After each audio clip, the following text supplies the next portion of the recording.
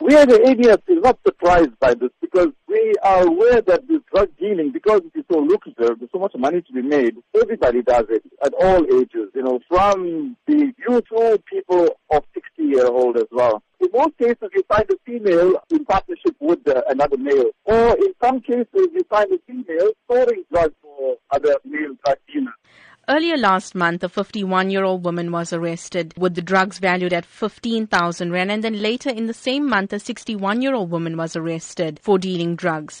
Have you noticed an increase in elderly women dealing drugs? Yes, they get involved with the other bigger dealers as well, because dealers also will be thinking that they are safe with an elderly woman storing the drugs for them, because elderly women won't be a suspect. There are some desperate ladies as well who will be used by the dealers to store the articles because of their desperate nature as well. They are poor people in some cases and they get paid for actually storing the drugs. Looking at a woman's role in society, how concerning is it that women who are regarded as nurturers are now becoming drug dealers? It's so sad. And that's what we ADF is so worried about, and we're trying to change the perception of children, especially, to live this good life. To find that all the ladies are supposed to be our mentors and supposed to be the mother figure to the youth of the country, to find them indulging in these kind of activities is very, very disappointing. And that shows also that ADF, we have lots of work to do. And now it's coming to the fore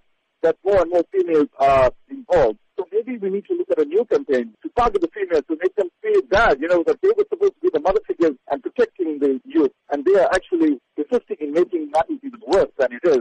They must feel guilty about this.